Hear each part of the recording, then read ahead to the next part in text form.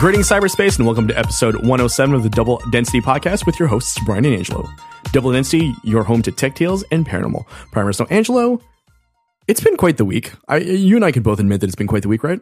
Yeah, it's always quite the week. A week of personal discovery, a week of professional discovery, a week of surprises and updates. And with that in mind, last week we covered kind of like the app sphere, I guess would be the best way of putting it, the podcast sphere, right? We talked about Luminary for a while. We were pretty heavy on the podcast talk last week, but every once in a while it's good to discuss the actual medium we're communicating with because it's technology and we like doing it and we have an interest in it. And it's actually, I think, one of the more interesting mediums out there right now because it's the newest, I would say. I would definitely agree with that. And it's one of those things where you can it's kind of like a fishbowl. Like you can kind of watch what's going on. We've always said it's pretty democratic with how easily everybody could get out there and put up their own podcast. It's not too complicated to do. And people seem to do a good job with them. I agree with that. So kind of like two different prongs, or three technically.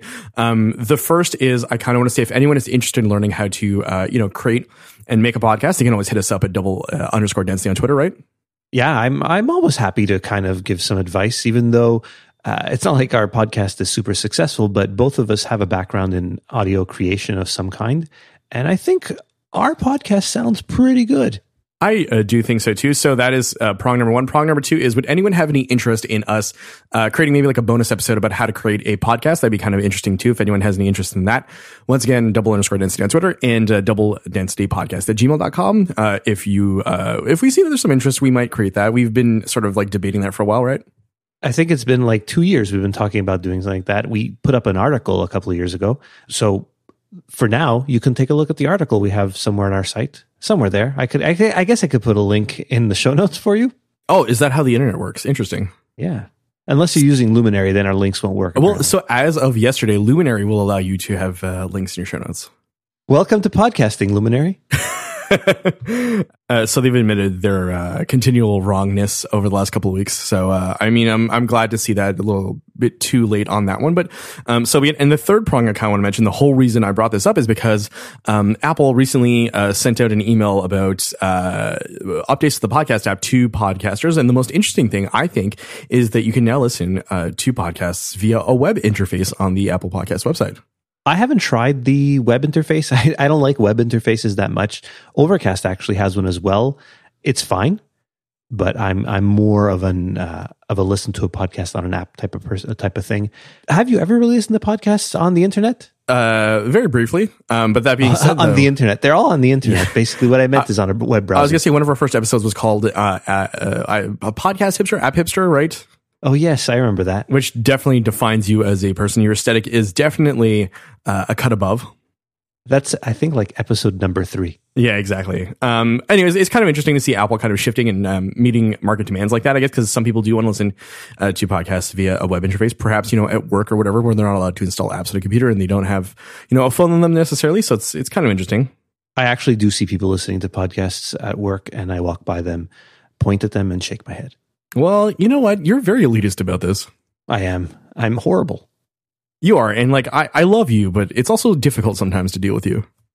I like to think that my difficulties elevate you somehow.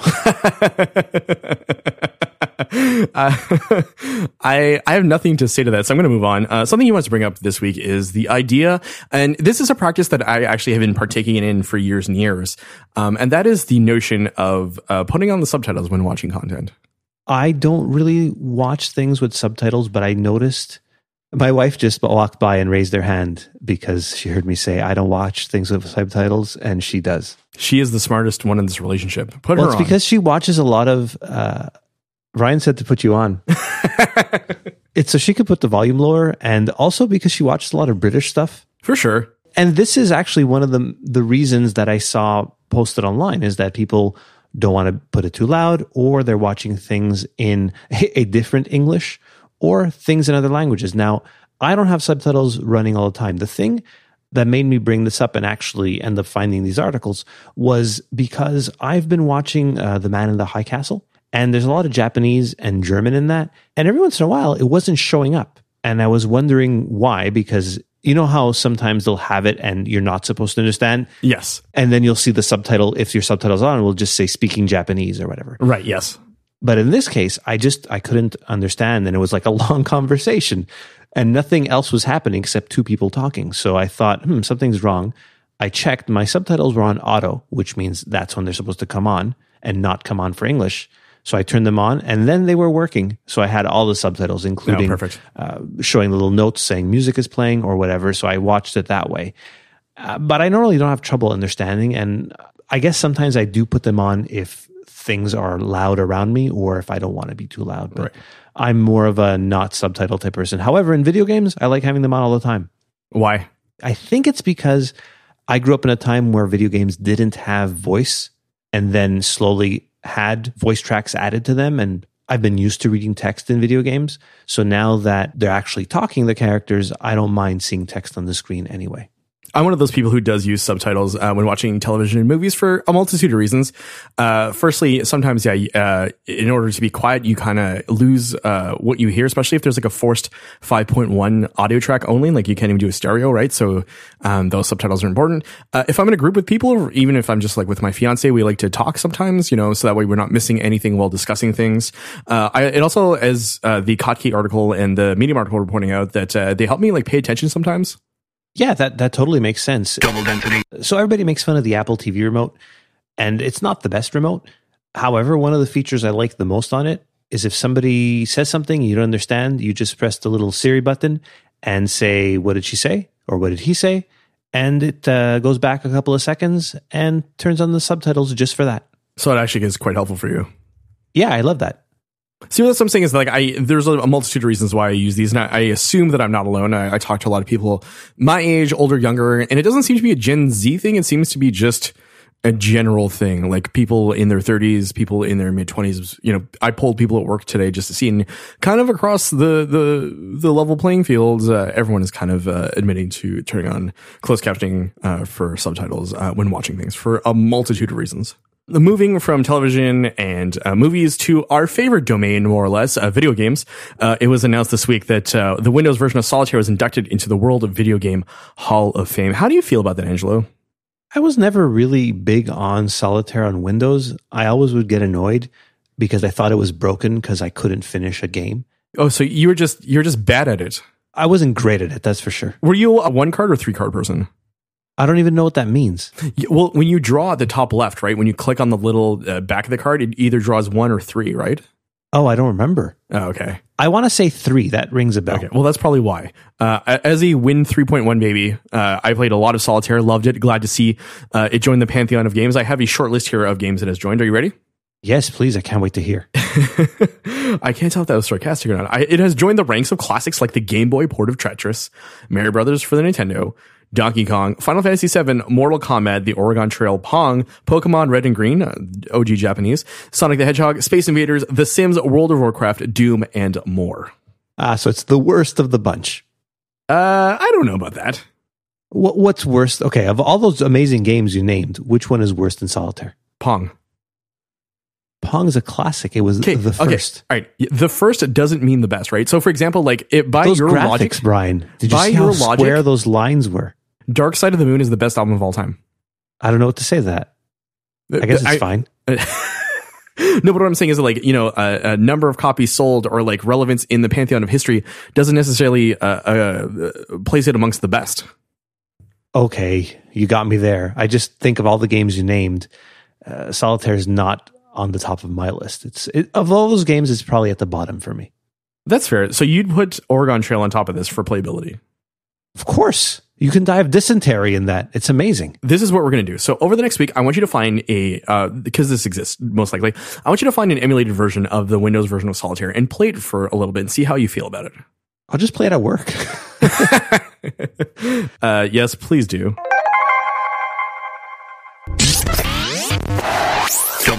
We have a story this week from BuzzFeed News all about Amazon Marketplace, right? So people who have their orders fulfilled by Amazon but aren't Amazon directly, and how they get into top rankings for different items, and the sort of like the illegal, well, not necessarily legal, but like non sanctioned things that you can do and the middlemen that try and help you. So this is like a mysterious kind of industry that I understand I never want to engage in. I'm always weary of ordering anything from Amazon that's like fulfilled by Amazon, but not from them.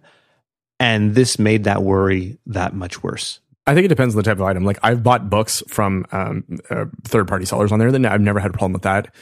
Usually I'll check ratings and things like that beforehand, right? So if they have like 6,000 reviews and they're like in the 4.7 to 5.0 range, I feel pretty confident in buying from them. But now we know that there could be black hats helping them get these ratings up there. That's the thing that's frightening. Like, so for example, I'm not counting things like Anchor in there. Like if you buy Anchor cables, it says Anchor fulfilled by Amazon. You're getting a quality product there. So don't worry about certain things like that. My headphones. Curling irons, sure. My headphones that I'm wearing right now, I bought fulfilled by Amazon. It was a different seller and they came to me fine. Although I did double check to make sure they weren't counterfeit headphones because apparently that's a thing. That's a huge thing, on Amazon. So no, they were real. They were the right price, but I was worried for a while. So the only weird thing that's ever happened to me is so I've bought as we've discussed, endlessly, I enjoy movies, right?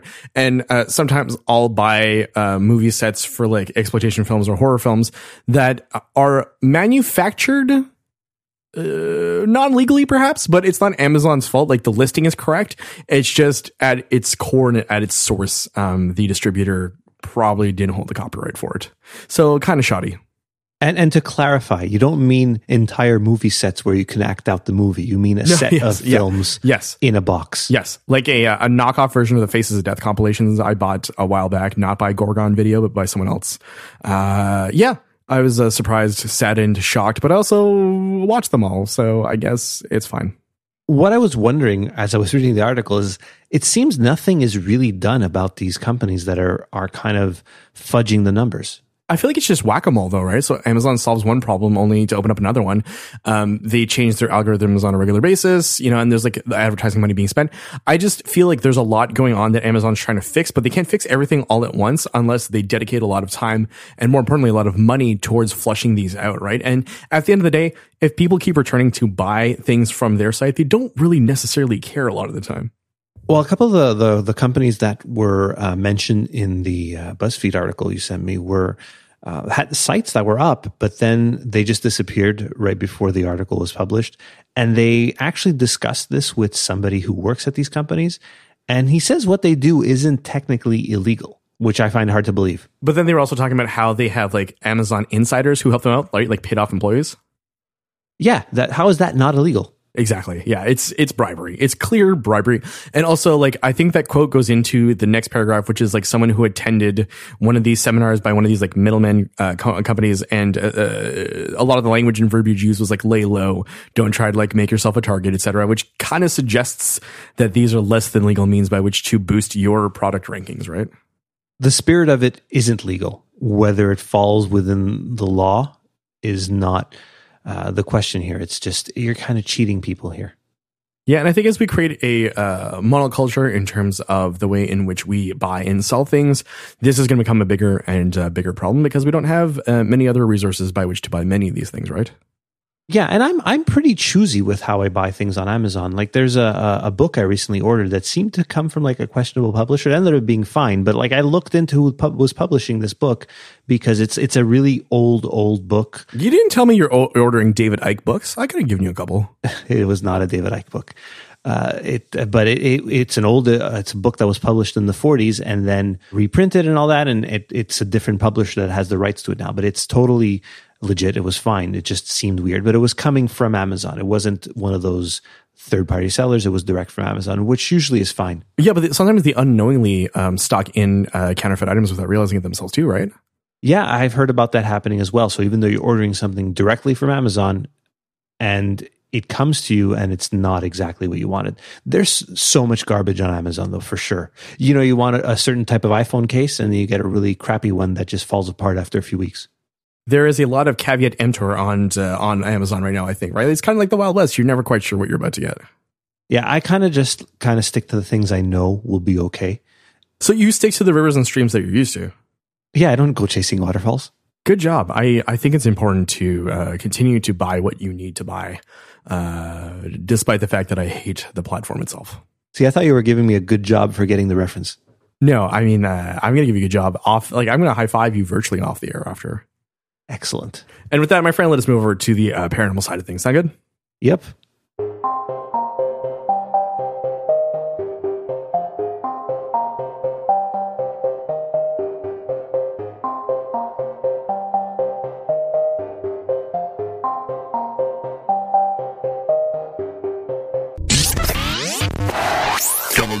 Welcome back to Double Density. And as always, we are switching gears from tech to the paranormal. So this week we kind of want to talk about a lot of things, a lot of spacey, weirdo things. And I think we need to put a spoiler alert out there beforehand. We're going to be touching upon a lot of what happened in the film Avengers Endgame. So if you've yet to see it, I'm not quite sure if you want to, stick around for this. You want to be surprised, perhaps. It's been a couple of weeks. If you haven't seen it yet, that one's kind of on you, right? Yeah, and I will be putting a chapter marker for that. So once we start getting into spoilery territory, you'll be able to skip that chapter. Perfect. So the whole thing that kind of kicked this off is an article by Axios that I found entitled Evidence of Ripples in the Fabric of Space Found 5 times this month. So they're talking about the month of April. It's something that they often measure. And recently, the observatories that do this are now 40% more sensitive. So it helps because of the upgrades they've had to be able to find more of these. And they found 5 this month. So 3 of the gravitational wave signals are thought to be from 2 merging black holes, with the 4th believed to have been emitted by colliding neutron stars. And the last one, perhaps most excitingly, seems to be from the merger of a black hole and a neutron star. So basically, these are 5 instances of astrosex. Okay, if that's the way you want to look at it. It feels like the paranormal side of science. It's so new, so out there that it's a lot of unknown things happening, but it's all scientific. It just kind of proves how far the universe goes in terms of like keeping us on our toes. So this kind of naturally leads into what we want to talk about this week, which is the ideas of time travel, the multiverse, et cetera, et cetera. We're going to kind of use Avengers Endgame as a narrative framing device, I guess would be the best way of putting it, in order to explore some of the concepts inherently within there. So, Angela, I know that you saw the movie on the weekend. Did you like it? I really liked it a lot. You know, for a 3-hour movie, it didn't feel like it was 3 hours. It didn't feel like it was 3 hours, but I also felt going into the movie that I knew exactly how it was going to end, like how I felt when I saw the first Avatar, right? So no huge surprises. It was pleasant to watch. I'm glad it's over. I'm kind of fatigued by all these, and I'm glad that Spider-Man in July seems to be the last true sort of like period to the end of the MCU sentence. So coming from Endgame, we now know the mantle's been passed on to Black Panther, Captain Marvel, Doctor Strange, and Spider-Man. Spooderman, yeah. Is there anybody else I'm missing there? Oh, the Guardians of the Galaxy as well. Falcon? Oh, yes. So, like, at the end of the movie, you see that now Falcon is going to be the new Captain America, and that's from the comic books, right? So it's not... A lot of this stuff, they kind of bring in stuff from the comics. So what we wanted to talk about here, though, is how did they get all this to work? And, of course... they use time travel, but they use time travel in a more interesting way than, you would think, oh, they have the time stone, they're just going to use that. But they didn't really use that at all, did they? No, and it's super frustrating because that seemed to be like the easiest way of doing things. Also, something to note is kind of a gripe of mine as someone who, reads comic books, has read comic books for decades. You can de-age someone using the time stone, right? So I don't understand why they didn't just do that with Thanos at the end of Infinity War when Thanos has Doctor Strange like kind of pinned. Like he could have just de-aged him. But I guess that doesn't work in the MCU. I guess not. It's kind of annoying, but the story then devolves into like all of these going back in time things, which is like my fiance's biggest gripe. And so when they started suggesting that you have to go back in time to collect these stones, there was like a hard shrug there. Yeah, at the end, we have other questions in terms of how the time travel worked. So in thinking about it, there's usually like 3 ways time travel is done in movies, sort of. Now, the Den of Geek article I'm going to post in the show notes kind of talks about this, but it made me think about it in a different way. So we have the Back to the Future way, right? Right. The kind of the simplest one, right? Like if you go back and kill yourself, like your uncle, or not your uncle, but your dad, like you're not going to exist. Yeah, but the problem with that is it creates the paradox of like, well, then you couldn't have gone back and killed him because then you never would have existed. So then he's not going to die, right? So that's where that falls apart completely. So, but what Back to the Future does, it also kind of touches on splitting universes, but it's done in a much more simplistic way. I agree. The second one I was thinking of is like nothing ever changes. So like Final Destination style. Yeah, you can't. Well, no. Final Destination though is that like it'll always catch up to you, but in this, yeah, exactly. It's always like one timeline that exists all at the same time. Like, right, what I'm saying is that like it's there's a predetermination there. Everything's determined. So if you went back to change something, well, you had already gone back to change it. You never actually changed anything because you would have gone there to do it. Does that make sense? Like, I think that makes sense. Yeah. It makes me think of Terminator. John Connor sends his own father back in time, but how did he know that was going to be his father to send them back in time? So for him to have been born, he had to have done this all the time. Right. So all time basically exists at once in this type of scenario. And then we have the more complicated thing they did here in Endgame where there's a multiverse. Right.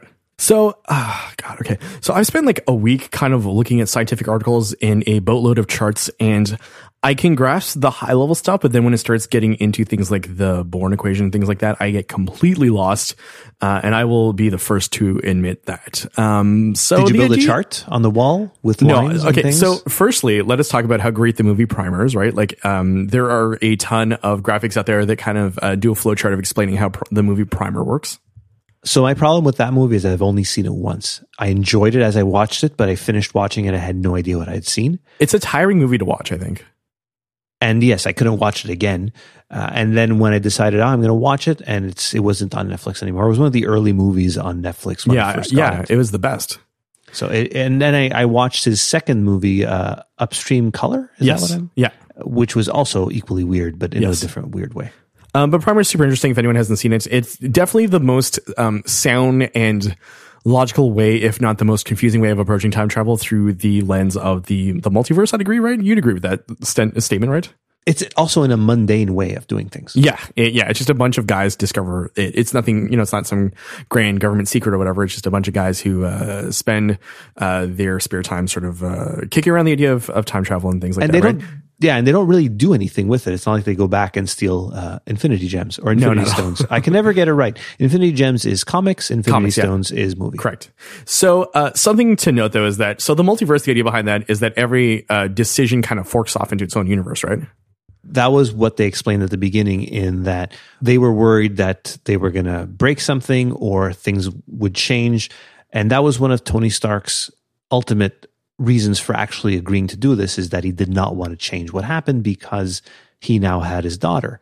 And Brody had the idea of going back and killing baby Thanos, and they couldn't do that either because nothing would change. It would just kill Thanos in that universe. Right. So every time they would go back, it would just fork and have all kinds of new different universes created. My question to you then is, how do they all come back to the proper, quote unquote universe then if nothing's been changed or if everything's been changed?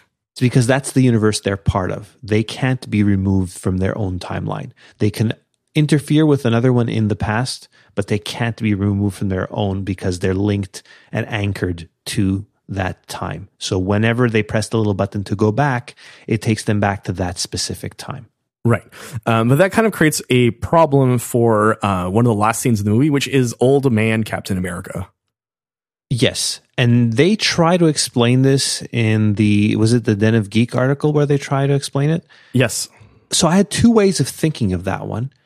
One, it was that way where initially that's what I thought, is that, okay, he went back to that timeline. He was able to go back into that timeline because he was himself. He didn't exist anymore in it. He was still part of it. So he went back to Peggy in that timeline and existed with himself at the same time and kind of just didn't interfere with anything. So he was like Stove Rogers.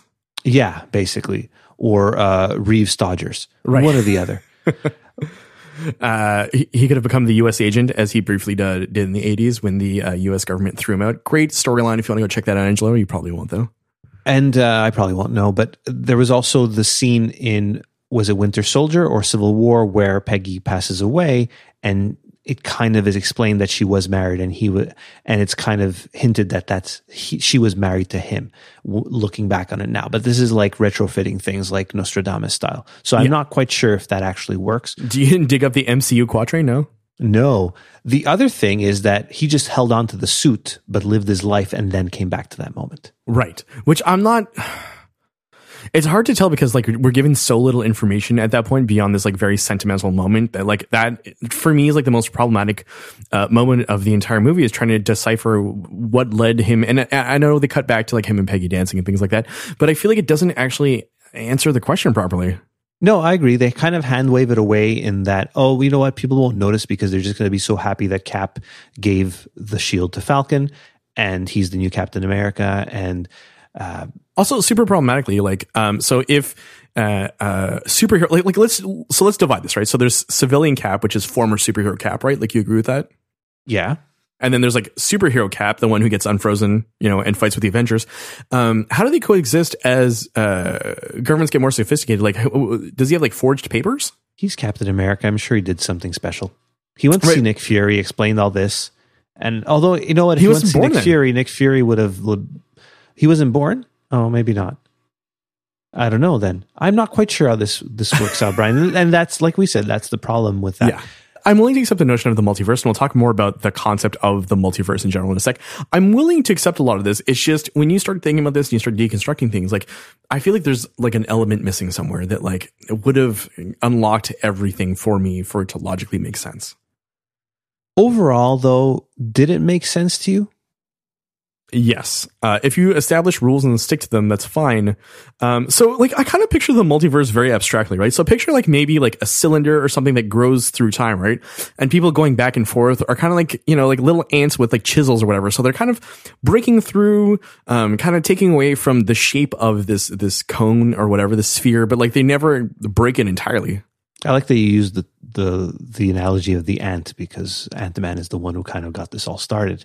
Yeah, I can see what you mean. Like they change reality like in different ways, but they never fundamentally alter it to such a way that they break the shape. You know what really bugged me? Trying to figure out how is Spider-Man Far From Home going to work? Does it mean that he was lucky enough to just disappear with all his friends and then they all reappeared because then everybody else got older? So there's a couple of things there too. So firstly, this is taking place in theory in 2022, right? Or 2023. Yes, exactly. It's gone. They've jumped 5 years into the future. So that's another thing. Like everybody that was in high school, Peter Parker, that didn't disappear, theoretically graduated. The other thing that really stuck with me, when you see this happen at the end of Infinity War, you see planes crashing, buildings exploding. Did those people come back too that died because of it? I assume so. Like, let's say you were on an airplane with somebody and the airplane crashed, but you disappeared. Oh, right. And now you reappeared, but your family member that was on the airplane that crashed. Collateral damage. Yeah. So I'm wondering, like, was Hulk smart enough to think of that and just say, you know what, I'm going to snap my fingers and everybody who died that day because of this event is back. Double density. Welcome to the idea of the multiverse, right? So an infinitely branching number of realities that exist basically due to every single decision that every inhabitant in the universe makes, right? I think that's a pretty good definition of what's going on. Yes. So right now, in one reality, like I'm not wearing my PJs. I just decided to keep my day clothes on. Is this an ASMR video? No, it's not an ASMR video.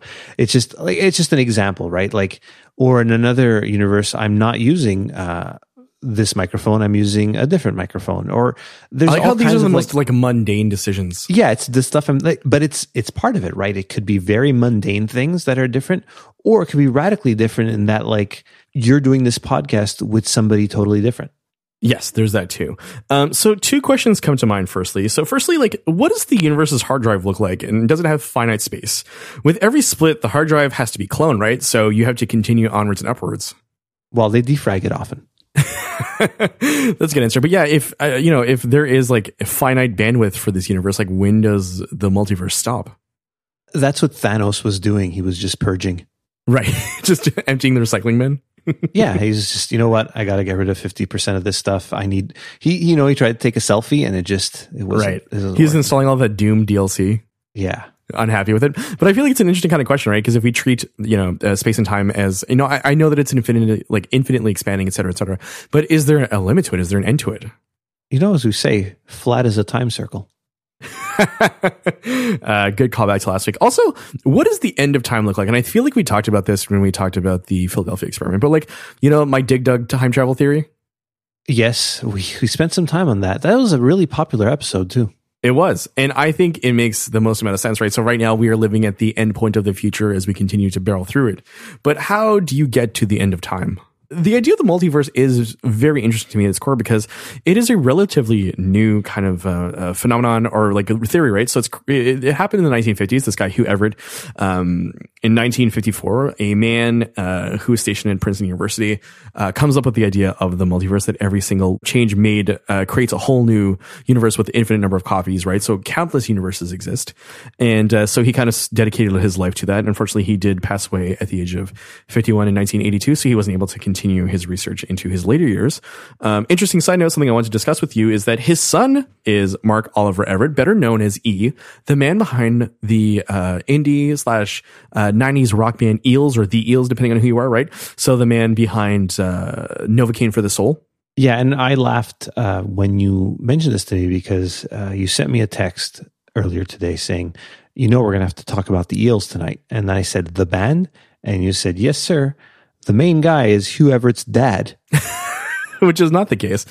No, which would make for an interesting multiverse because that would mean he's a time traveler. So Mark referenced his father, and he also wrote a book of the same name in a 2005 song, Things the Grandchildren Should Know. It's the album closer of the double disc Blinking Lights and Other Revelations album. You should go check that out, Angela. I think you'd enjoy it. Double density. So there's so many things we could talk about, like how multiverses theoretically could collapse on each other. Or this could be multi-simulations. Exactly. Like there could be one baseline universe and the rest. As that's what I'm saying. Like my hard drive analogy is just people running simulations, right? Oh, I hope it's not that. It's like what was the Nintendo games where you could just run the season, like football games? Yeah, or I mean, you can still do that, right? Can I read a paragraph about multiverses to you? You may.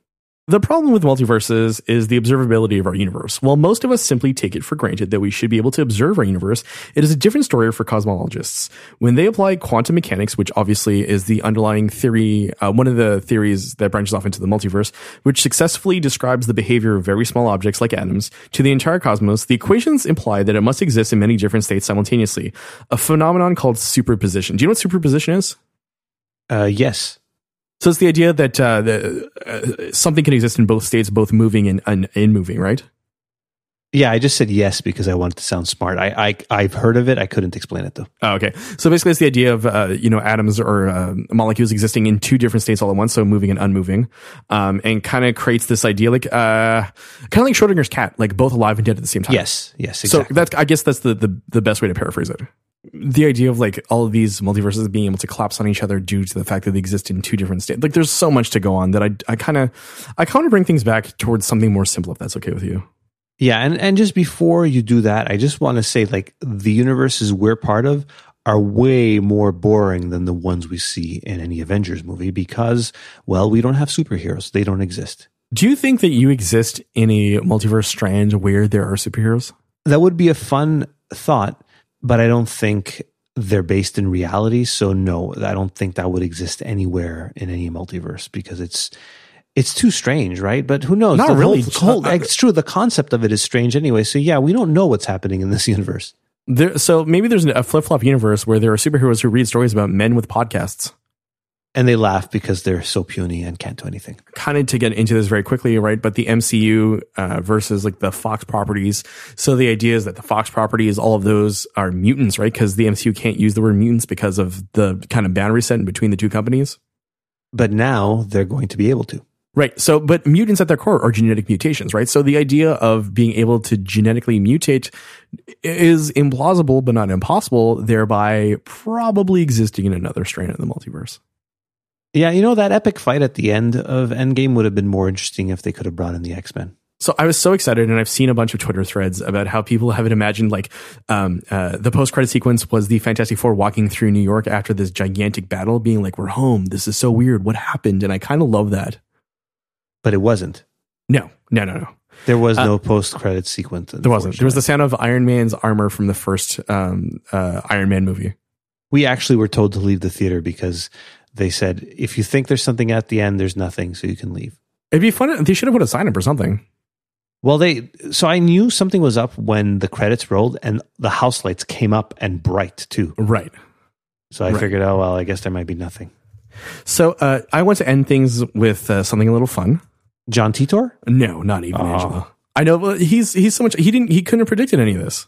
No. Because he's true to his multiverse strand. Yeah, in his multiverse strand, their computer's broken. Yeah, exactly. I kind of want to pick your brain about the best and worst time travel movies if you have any. Oh yeah, for sure. Please. So we mentioned Primer before, right? Yeah, that's the most cerebral of them all. Butterfly Effect? I'm not a big fan of that one. I don't know. I just the internal logic works though. If you pay attention to that, like not a great film, but like if you pay attention to like how it's sort of like brought to bear, then it makes sense. Yeah, I'm not a big fan of what's his face, Ashton Kutcher. Yeah, I was going to say Jared Kushner, but no, that's a different guy. Not a fan of that guy either. Have you seen 12 Monkeys? Yes, that's great. Have you seen the original movie it's based on? 11 Monkeys? No, Chris Marker's La Jetée from 1962, I want to say. That sounds like it might be in black and white, so no. It is firstly in black and white, and secondly, it is composed of still images. It is an experimental film that lasts about a half hour. That sounds so boring, Brian. Dude, it's actually really cool, honestly. That sounds like film nerd stuff. No. Are there robots in it fighting? No. Oh. Speaking of that, though, are you excited for the new Godzilla movie? Yeah, that seems kind of interesting. I saw a brief snippet of it when I was watching you know how at the movie theater they have like questions and answers and stuff before the movie starts? There was a brief one about Godzilla, but there was no preview for Godzilla, unfortunately. There's one available on the internet, so if you want to go check that out.